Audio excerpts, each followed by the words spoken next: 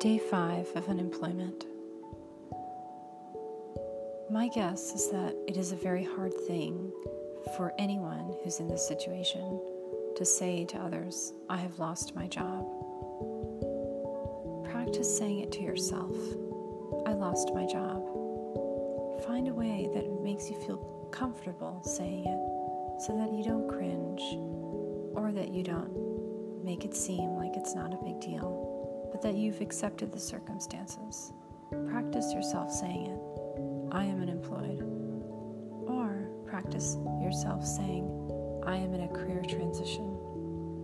I'm looking for new employment. Or I'm in between jobs. It is okay to say what you're saying. Many have said it before. You are not alone. There are many others who are like you too, but you can and will find a job. But just accept your circumstances for now. You have power and you will achieve, and one day you will find employment.